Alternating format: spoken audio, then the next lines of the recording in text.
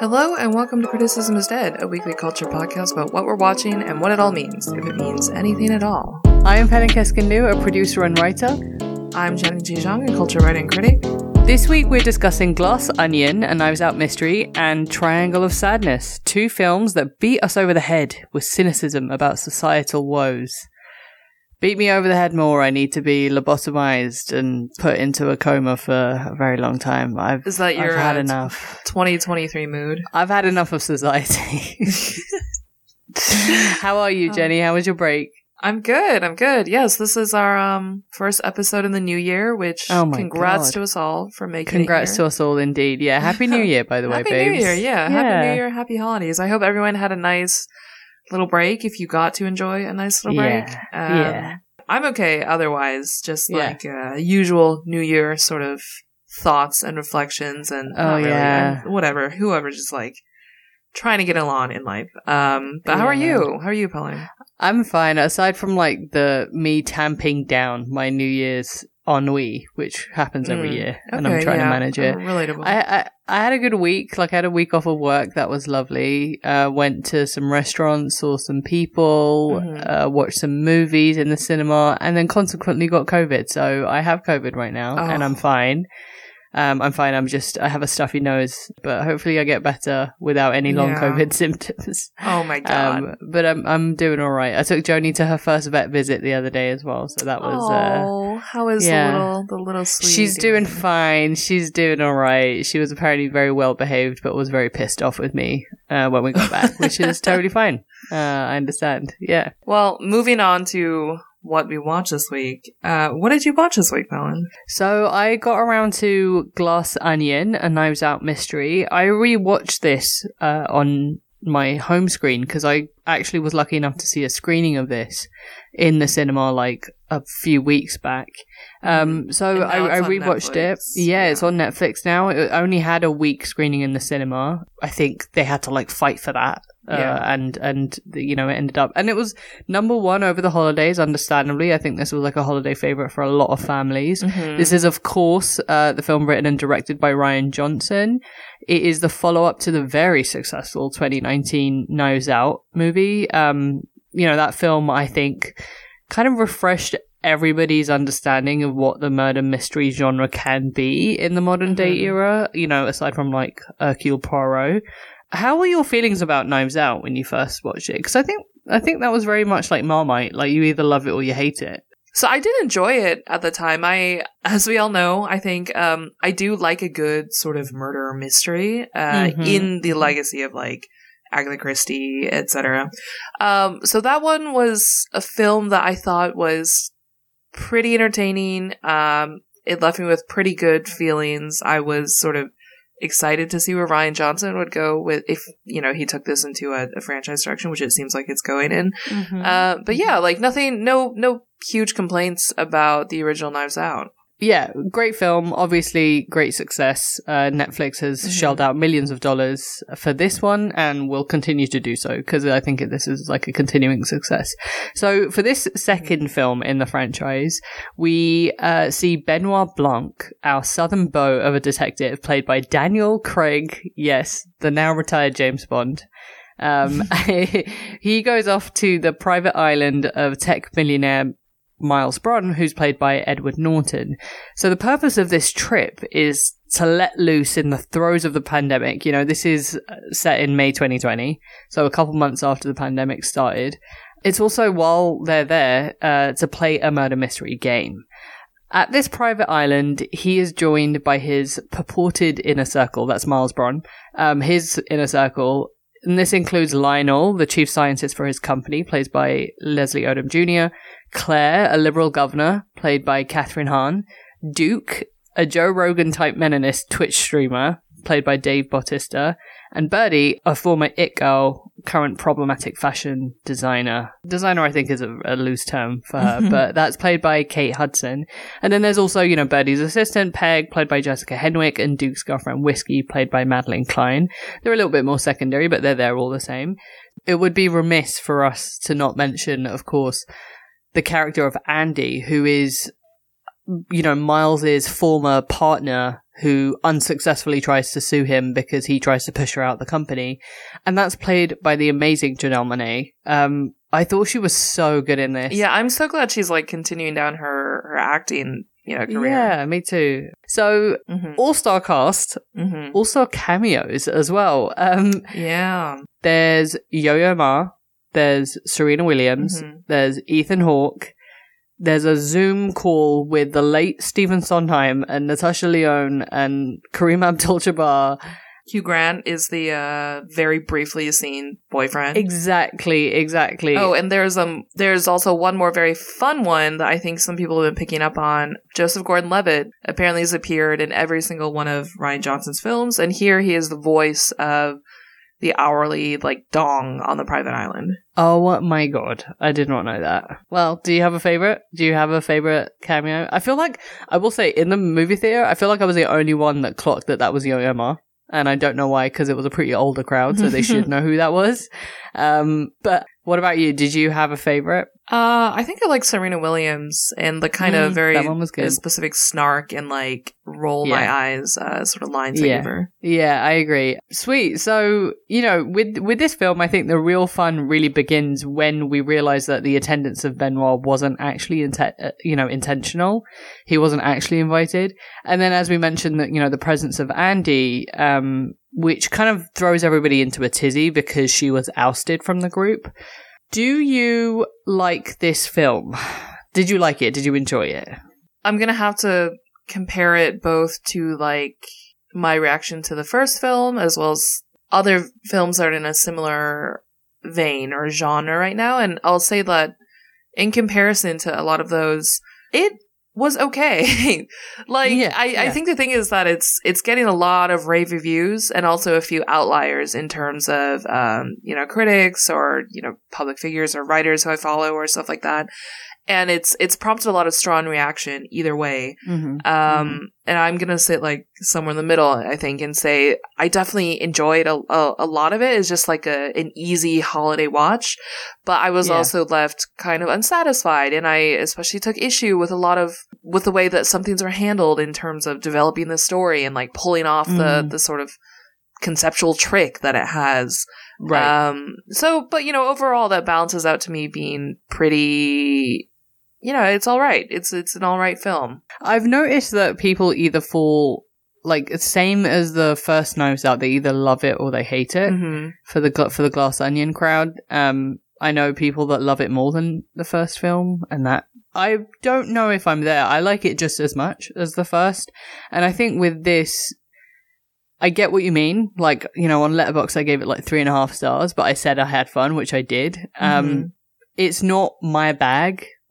I'm a drama girl. I really like serious subjects. I'm dark, but I enjoyed it all the same. I think there's value in this kind of film, whether it's an upper mid-tier type of film, which doesn't hit or fire off on all cylinders, but there's a chemistry that works. There's a director that understands the assignment and also doesn't take it too seriously. I think a lot of the critical feedback being favorable is because everybody loves Rian Johnson. He's just a guy's guy. It's kind of an undeniable, it's an elephant in the room almost. He's very active on Twitter. He's very active and engaging with fans as well as critics, writers, journalists, his peers. And so that has made him kind of a beloved figure and even one that's within reach for a lot of people who are raving about this film. So it kind of endears them, it's very endearing, and it also, I think, colors some of the response, I think. I don't want to be too accusatory. Yeah, I would say there's a little bit of coddling going on. It's totally fine. I think in this business, likable directors are very rare, and I think he is very personable, or genuinely, on a person to person basis, just from people that I've talked to about it. At the screening, he was at the panel. Lovely guy, genuinely, just you can tell that he's pretty smart, really well-meaning, and honestly loves what he does. And I think that's the thing that people respond to the most. And with this film, the reason why I liked it is because he's fucking having fun, and he's clearly having loads of fun with his cast. The cast is having fun with him. Edward Norton you know, some of the costume stuff and the ideas, and like with the Magnolia shout out, for example, with his costume, that was like his idea because everybody's like getting stuck in. So I think that people are definitely like rewarding that, and that's just something that, like you mentioned, we have to mention the elephant in the room. I want to get a little bit into how this is different. You know, like with Knives Out, the first film, it was more about like, it was more contained. It was in one house, essentially, one family, and it was about old money and what that does to people. And I think with Glass Onion, it's definitely larger, more bombastic, and it's a little bit more about new money. It's about new tech money. Mm-hmm. How do you feel about this approach? Do you think it's like, it makes sense or no? Well, I guess it makes sense as a new sort of territory to explore for Rian Johnson if he's continuing this thing of like, you know, ostensibly sort of eat the rich aesthetics and posture in these films. Yeah. You know, this is not even so much a film that has that much to say about class, really, because even though it is being praised as such, because honestly, like they are fabulously wealthy people who are depicted in this, but also it's more just that they're public figures of sort, like they're celebrities almost, or politician celebrity, or businessman celebrity. It's more about that than the sheer having of money. It's more about how they like exchange promises and secrets in return for, you know, lifting each other up in this sort of corrupt world. And yes, I guess that's how like wealth works in a sense, but also it's not really what that is about. Like the closest maybe you can come to saying like, oh, this is a critique of billionaires is like how ridiculous the Miles character is, and a lot of people saw that as like a shot at Elon Musk. And like, sure, but I don't really, the commentary on class, if there is any, it doesn't really strike me as like a major part of this film, or one even worth like praising or, I agree, you know, condemning. Like it's not really in the equation at all to me. Yeah. It's about currency, but it's not necessarily about financial currency. It's about how that is then translated into different forms of currency for each person, depending on what world they're in. You know, like with politics, it's about getting a bill passed. For the scientists, it's about the growth of scientific development. For obviously the Twitch streamer, it's just more views, and so on and so forth. So it's like how do we use that currency exchange to suit our own needs of whatever forward-facing fame that we have to kind of continue on power, which is genuinely what it's about. I totally agree. So in this film, halfway through it, a reveal kind of resets the tone of everything previously that we've been watching up until that point. And then we kind of rewatch the first half of the film anew, with this newfound information. How did you feel about that? I actually did like that twist. Yeah. You know, I was genuinely surprised. I didn't expect, you know, this to happen, for the character in question to have not been the person that they were pretending to be. I was genuinely surprised. The stuff that came afterward that left me a little bit baffled, like not this twist, but the next twist, the like close to the end of the film. And that is sort of where it started to lose me, especially. But we can get into that later or whenever. Well, I'd rather hear it now, actually. Okay. So if you haven't watched the film, please switch off. Switch off for the next 30 seconds. Okay, so it's revealed, like, the sort of final twist at the end is like the whodunit of it, right? Which is like, that's always a iconic pivotal moment in these whodunits.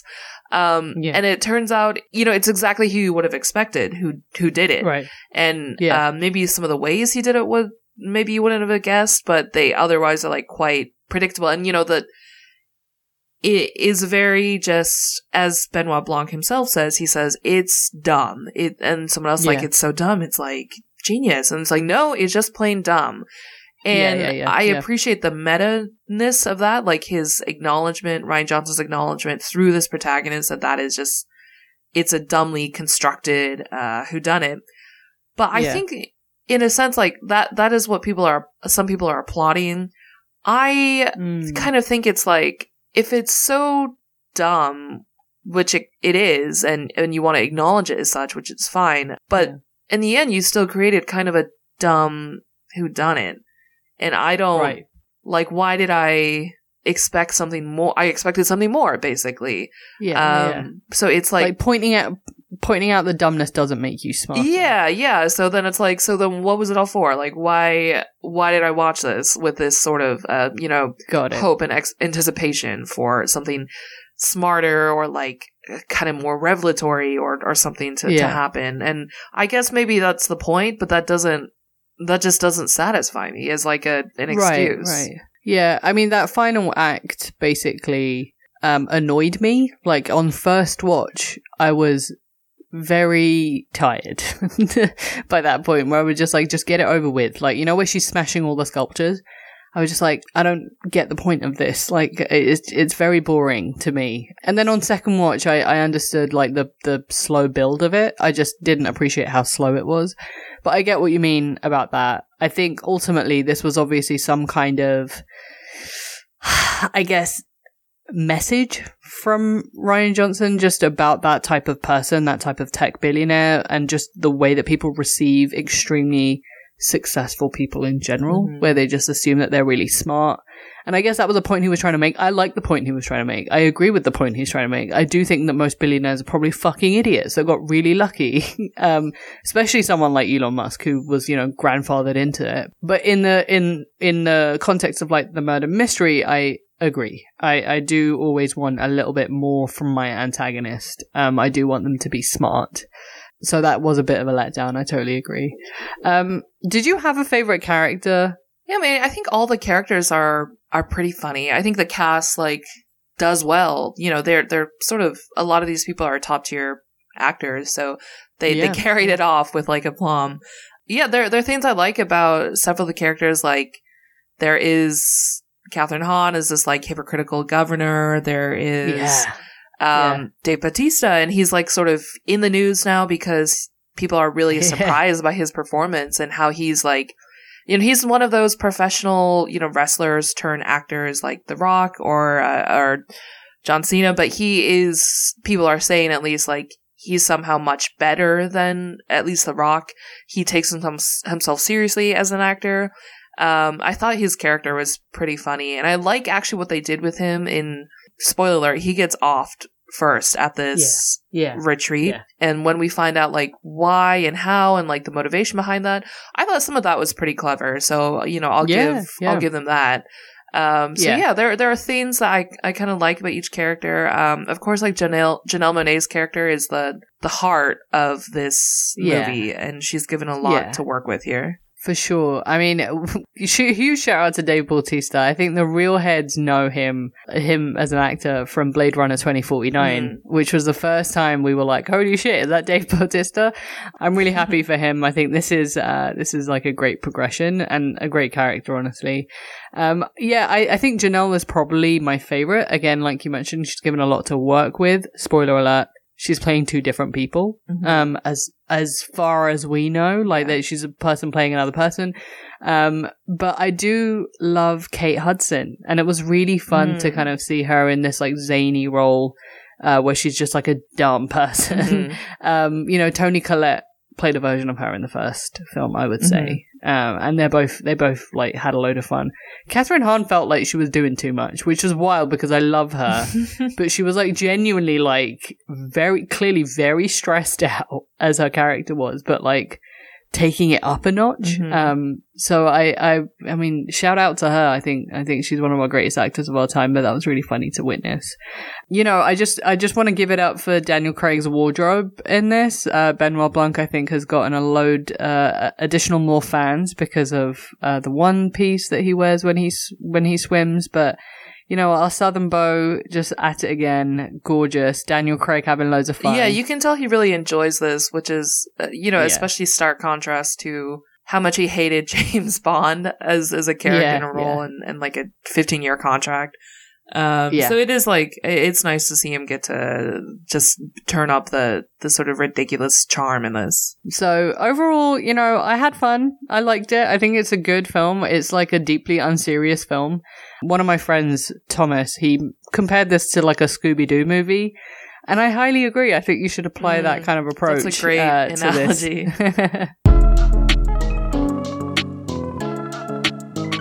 So, what did you watch this week, Jenny? I watched the satirical black comedy Triangle of Sadness, which is a film by the Swedish filmmaker Robin Östlund. King.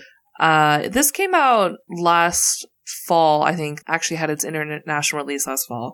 I'm just now catching up. So to give a brief rundown of this movie, it's split into 3 acts, like exactly labeled as such. Yeah. The first one introduces this couple made up of Carl, who is played by Harris Dickinson. Walthamstow's finest, big up. So he plays Carl, who is a sort of has-been male model dating the more financially successful influencer Yaya, played by Carl B. Dean, who tragically died before this film's international release. She was, I think, only in her 30s, so quite young. This would have been probably her big breakout role, so it's pretty tragic. Rest in peace. Yeah, rest in peace. And then the second act is set on a luxury super yacht cruise with extremely wealthy passengers. Among them are Yaya and Carl, who are probably actually not really that wealthy, but they got free tickets in exchange for Yaya promoting this cruise on social media, like an influencer. Also, in addition to the passengers, are a very drunk ship captain, played by Woody Harrelson. There's a head stewardess who's like stressed, trying to keep everything in control. There are the more like guest-facing white crew members, and then all these sort of lower status, majority like Filipino or, you know, immigrant workers who actually keep the yacht running with like cleaning, you know, engine rooms, stuff like that. There is a disaster that happens in this act, and it keeps escalating. But what you have to know is that in Act 3, basically, we have the survivors of that disaster, which is a shipwreck, ultimately. And these survivors find themselves deserted on an island. Among them, Abigail, played by Dolly De Leon. She is a toilet cleaner on the yacht. But now, on this island, she suddenly finds herself the most valuable member of the entire group, because she's the only one of them with anything remotely resembling survival skills. And so she quickly establishes a new hierarchy, according to this. Yes. So that's a rundown. Well, I'll start off by asking you, Helen, what did you think of this film? I fucking loved it, because I love Ruben Östlund. If you know anything about this guy's film, you know that this is exactly the type of film that he would make. I highly recommend watching Force Majeure and also The Square, if you can find a way to watch that. I think they're around somewhere. But he is a very cynical but also very goofy filmmaker. And this is exactly what that film is. So I had a fucking great time. What about you? Yeah, me too. And I had zero expectations. I've never watched any of Östlund's other work. I didn't even really know what this film was about, to be honest. I hadn't like read that many spoilers beforehand. And also I was a little bit wary, I think, because it's been grouped with like, you know, that particular eat the rich kind of genre that is, as we said before, it's very prominent these days. Especially there are a lot of comparisons to The Menu, I think, which came out around the same time. And you can see like how, you know, maybe you might get that genre deducement here. Like there is this obvious disparity between the passengers and those who have to serve them. There's this very on-the-nose, long, drunken debate between the communist yacht captain and the one of the passengers, a capitalist Russian oligarch, played by Zlatko Burek. And then also when you get on the island, how the power dynamics sort of flip, where quote unquote wealth or whatever determines like social status in the real world, it no longer matters on this island. It's actually the survival skills or the real worth you bring that determines your value. But whereas like I find myself sometimes annoyed at other movies that are grouped in that kind of genre, sometimes because they're just like, they think they're saying something they're not, or they're like, or they're just boring about it, or they are really just using that kind of stance and language as a shortcut for genuine entertainment value or provocation. I thought this one was really fun, and especially the third act. I'm saying oh my God, I love the third act. The second act was so much like, it was a lot. The second act was a lot. Did you feel nauseous at any point? I think once like the diarrhea laden toilet water started sleeping out everywhere. That's where I like started to. Oh my God. I mean, huge trigger warning. If you're the type of person that I have been for a lot of my life, actually, that when they see other people throwing up, they want to throw up. Oh, yeah. Please do not watch this. There's a lot of this. Do not watch the second act. Just like look at, you can forward. you can tell when it's coming. So just, Yeah. duck your head and look away. You'll miss like some moments of chaos, but it's okay. Yeah, when you see the first guy throwing up, just like hit that fast forward and do not stop for like half an hour. It's a lot. I was fine. And it was mostly just funny to me. Yeah. As someone that was raised on Jackass, I was just like, this is great.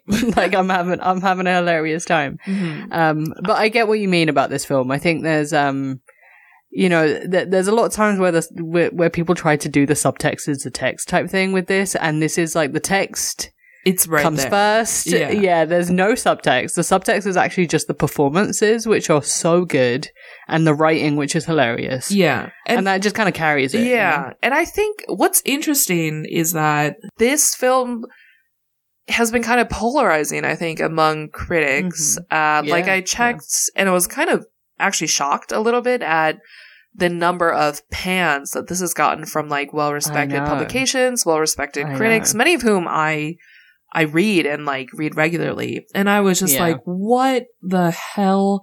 A lot of them, like, I think were turned off by the bluntness of the, quote unquote class consciousness.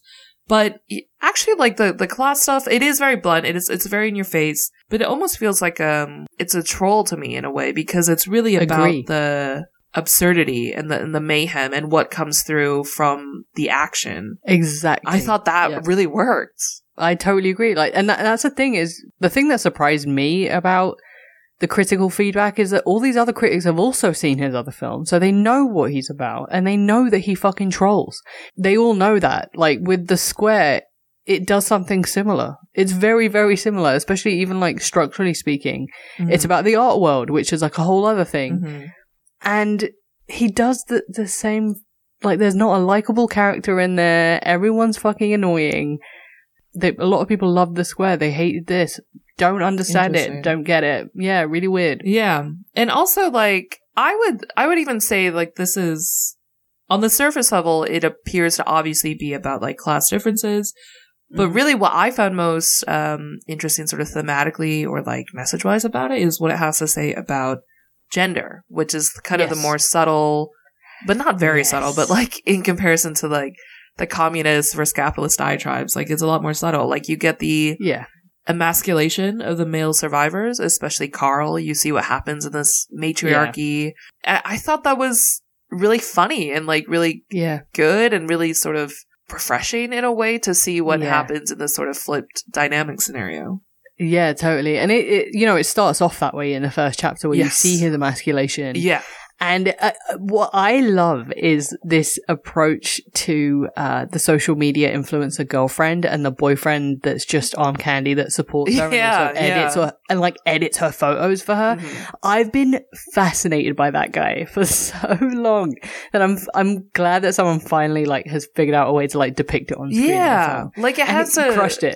That's exactly right. Like it takes a certain sort of security in your own, sense of self and place and masculinity, I guess, for that influencer boyfriend or blogger boyfriend to continue doing his thing. And here you see the case where it's like, he very clearly does not have that security or of self. Like he is throughout the film, Carl is just like picking at stuff and like whining about stuff and like hiding it under this mask of like, well, I just don't want to fall into gender roles, or like, well, I don't want to be I don't want to be a Karen, but it's just like really inappropriate and or like it's hilarious. It's so funny. And like the actor Harris Dickinson, and the actor Harris Dickinson, he like does this like whiny prick very well.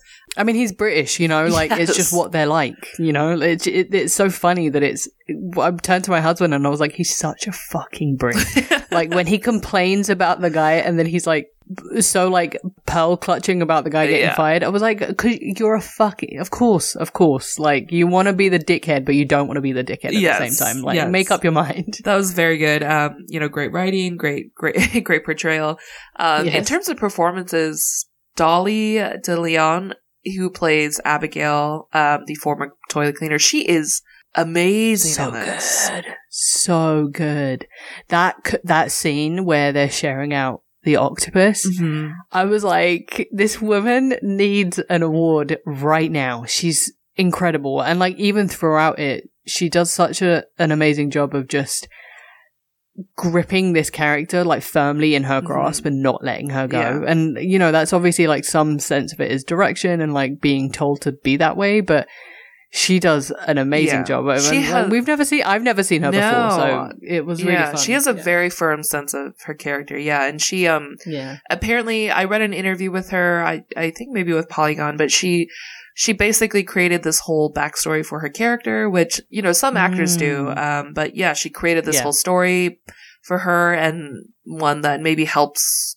I was looking basically for, commentary or analyses of the ending, and that is sort of where this search result popped up, and how potentially her sense of her character's story could inform how you interpret the ending. So I thought she was speaking of the ending, like, wow, I thought especially her performance in her final scene, like that was amazing. Just like just everything, the way she carried her body, her face, her expressions, just everything. She transformed. She looked like an animal. Yes. You know what I mean? Like, it was really fascinating how she went from this like beautiful middle-aged Filipino woman to just someone that looks so primal. Yes. And obviously it helps that you have a rock over in your hands. Yeah. No, she's so good. And I'm glad that there was the backstory, because even in the moments where the interaction and like the dialogue with Carl felt a little bit cold, she made it feel affectionate and warm. And like, you understood what was going on, and it felt very transactional, but at the same time, like, what was wrong with that? Like, it's fine. And she did all of that. She's the one that you're like, yeah, what's wrong with this? Like, of course she wants him next to her. Like, it would, it's a fantastic. Yeah, and they're just like these small lines in delivery, you know, in scenes like that. And also like when she's, in the end, again, when she's with Yaya and they discover the big secret on the island that could, you know, spell out the end of their little expedition. You know, Yaya is excited, going like, you know, you must be so happy to be able to get back to your kids. And, you know, there's just this one line very briefly. It's like, Abigail says, I don't have any kids. And that just tells you everything you need to know. So much. That says so much and so little. Yeah. So yeah, I mean, I really liked a lot of this movie, especially the third act, as I said.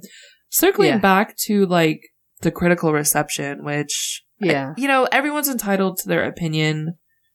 Except I'm just like, I continue to be kind of baffled by how negative some of the reaction to this is. Like the New York Times review by A.O. Scott, it called it a very bad movie. That's a direct quote. Okay.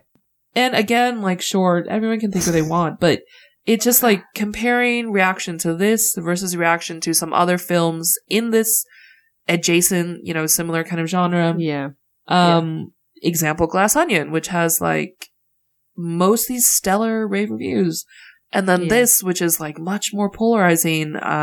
If you look at all the different publications, I think like if you rave about Glass Onion and the things that it does, or, you know, purports to be doing, I just don't understand how you could not appreciate what this film is doing at the same time. You know, I just want to make like a larger observation about just critical receptions internationally. Oh, yeah. So I found that when American audiences love a film, European audiences don't. Oh, that is often the case, yeah. When European audiences love a film, for some reason, it doesn't have that much of like a, you know, just overall positive reception. Yeah. Japanese films in the States. too. Like, Was it Drive My Car? Yeah, Drive My Car. Yeah. And it's fascinating to me because like Ruben Östlund he's so popular with the French. Like, every time he has a film at Cannes, it probably gets like some kind of award, some kind of like Palme d'Or situation. And this obviously did. Like, this won an award at Cannes. And I do wonder what that's about. And I don't know whether it's because like European audiences are so familiar with the concept of class, like to the point where it is so obvious to them, but it's hidden so well. So when they come across something like this that does make it more obvious and does it comedically, there's some kind of like relief in that laughter for a lot of European audiences, because someone's finally said the thing, they finally depicted the thing, and we can all joke and laugh about it and go about our days. Whereas in America, class isn't so much the issue, it's more about money, and it's everywhere all the time, and we see it all the time. So maybe there's a bit of fatigue when stuff like this happens, when films like this come out, and it's coming out around the same time that White Lotus is coming out and Glass Onion's coming out, and so everybody's like feeling really tired by it and wants to say something new or different or have a different feeling to it, or is left cold by it. So I don't know if that's like it, and I don't know if I'm like getting somewhere with this, but it's just something that I really noticed. I don't get it. I don't get why they didn't like this film. I actually think that like the way that the comedy is inserted in the lines of dialogue, in the characters and how they're developed, it's very, very good. So I don't understand why it didn't hit for people. Like, they'll watch like a Noah Baumbach film, which is just as subtle in its like line delivery and line dialogue about like the different characters and how annoying they are, but they won't respond to this. I'm as confused as you are, Jenny. I don't get it. I don't get it. I think it might be an international, like a thing. I've got no idea. Yeah. Well, I'm glad.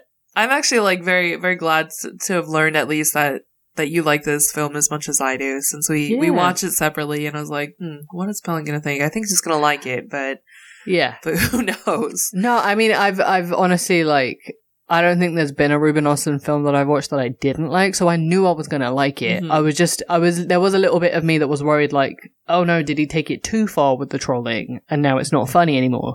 No.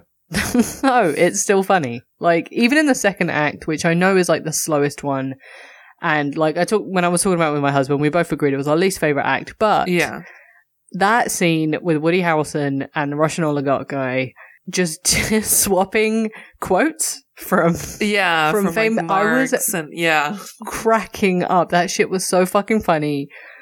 Yeah. Like, what? There's nothing wrong with this film. It's so much fun. Please watch it. Like, it's $6 on Amazon. I had such a fun time. There's nothing more that I need to say. So for Culture Notes this week, we are going to briefly talk a little bit about this new film that's come out that's gotten everybody, including all my fellow gays, into a fucking tizzy. And that is Megan. This is a film that I guess is a horror comedy. That's what I've seen it referred that way, but it's directed by Jared Johnston. Don't know, not familiar with his work. This is just giving him a shout out for a huge success, because apparently this is doing numbers at the box office. But it was intended to be that way. So, Jenny, do you want to talk a little bit about the marketing for this film? Well, I think it started when there was this clip released of this little, like, I guess a murder doll, a little old-fashioned little gal, looking like a female Chucky kind of, dancing. And it truly went viral in a way that, I don't know, like, even I was kind of surprised by too. Like, people loved her. People wrote odes to her. People were like, I'm definitely going to see this movie. And it especially became kind of like a thing embraced by like gay Twitter, like gay, whatever pop culture parts of social media. It was very camp, and I think that campness is like propelling audiences to the theater, and people are actually going to see this. I know several people have seen this. Already, and like giving it 4 or 5 stars and had such a fun time in the movie theater. Apparently it was like a raucous time. Yeah, I mean, this film, so I think TLDR in terms of what this film is about, a young girl, I guess, is on her iPad, and while she's on her iPad and told to get off the screen, her parents, in the car, telling her to get off the screen, end up in a car crash. Both of her parents die, and she ends up going to live with her aunt, played by Alison Williams, and her aunt is a scientist or or inventor of some kind that creates artificial intelligence, like robots and stuff, and she invents this doll to keep her company, because she kind of doesn't know what to do with this newfound guardianship. And the point of the doll is that she protects the kid that she's with from emotional and physical harm. And so this is Megan. That's Megan. Megan's the doll, and she is like a yassified Chucky doll, I guess. She obviously takes it too far because this is horror. And then everything gets out of hand, and then people start dying, and she's the one doing the murdering. So I just want to give a shout out to the marketing team on this, because they clearly knew what they had on their hands. They understood that this was very camp. They understood that the gays would love this shit. I think they probably saw what happened with like Cats, the film, and were like, yeah, I think we need to lean more into this like silly, goofy mood. And it has worked out for them. So I don't know. It's just funny observing it. I think one thing that cracked me up was someone tweeted that this would probably have more like gay community queer support than the film Bros, which is about, it's a rom-com about two gay men. It's Billy Eichner's. It was supposed to be kind of like a watershed moment in his, words for gay representation and film. And I think, like, the problem with that is that he was too earnest about his intentions with that film. Obviously, everybody, trolled him for that, and it did not work out in his favor. I did watch Bros the other day, by the way. Didn't have fun. And it's just funny that someone said that, and it has, it has predictably been more successful than Bros. So, I just want to give a shout out to the community for being, the dumb girls that we really are, that love the silly, goofy stuff. I agree. That being said, will you watch this film? Like, either in the movies or the VOD end of it, or if it ever streams, will you watch it? I'm not like the biggest horror person. Yeah. I think I get that. It's probably not a film that I would watch, to be honest. But if I did watch it, if someone were to watch it, I think the thing to do is definitely to see it in theaters, because from what it sounds like, people are having a fucking great time in crowds of people just like laughing, reacting. It's that kind of movie. So I don't know if I'm ever personally going to see it, but maybe in a theater is where you should go. Yes, I have COVID, so I'm out of commission for the next 2 weeks. So I'm not going to be able to see it when the theaters are most packed. A little bit sad about that. Would love to have seen and rallied some friends around to go see it together. It's a pass from me for watching it on streaming. I probably won't watch it at home. But I'm happy for everybody that's having loads of fun with this. Sometimes this is the part of cinema that we love, just the dumb shit. Anyway, that's it from us this week. Thank you so much for listening to our first episode of 2023. We are approaching 100 episodes in the next coming months, so we will give you guys a heads up when that happens, and you can send us some extra love. In the meantime, if you're watching anything that you think we should check out, please let us know at criticismisdead@gmail.com. You can @ us or DM us at criticismisdead on Twitter and Instagram. For extended show notes, including links to everything that we've been talking about and more, please subscribe to our newsletter, criticismisdead.substack.com. As always, thank you so much for listening. Please rate and review us on Apple Podcasts. Maybe tell a friend about us. Tell us that we're great. Give us the 5 stars. Thank you so much. We will see you all next week. Bye. Criticism is Dead is produced by Pelin Keskin-Liu and Jenny G. Shang. Our music is by Rika. Our artwork and design are by Sarah Macias and Andrew Liu.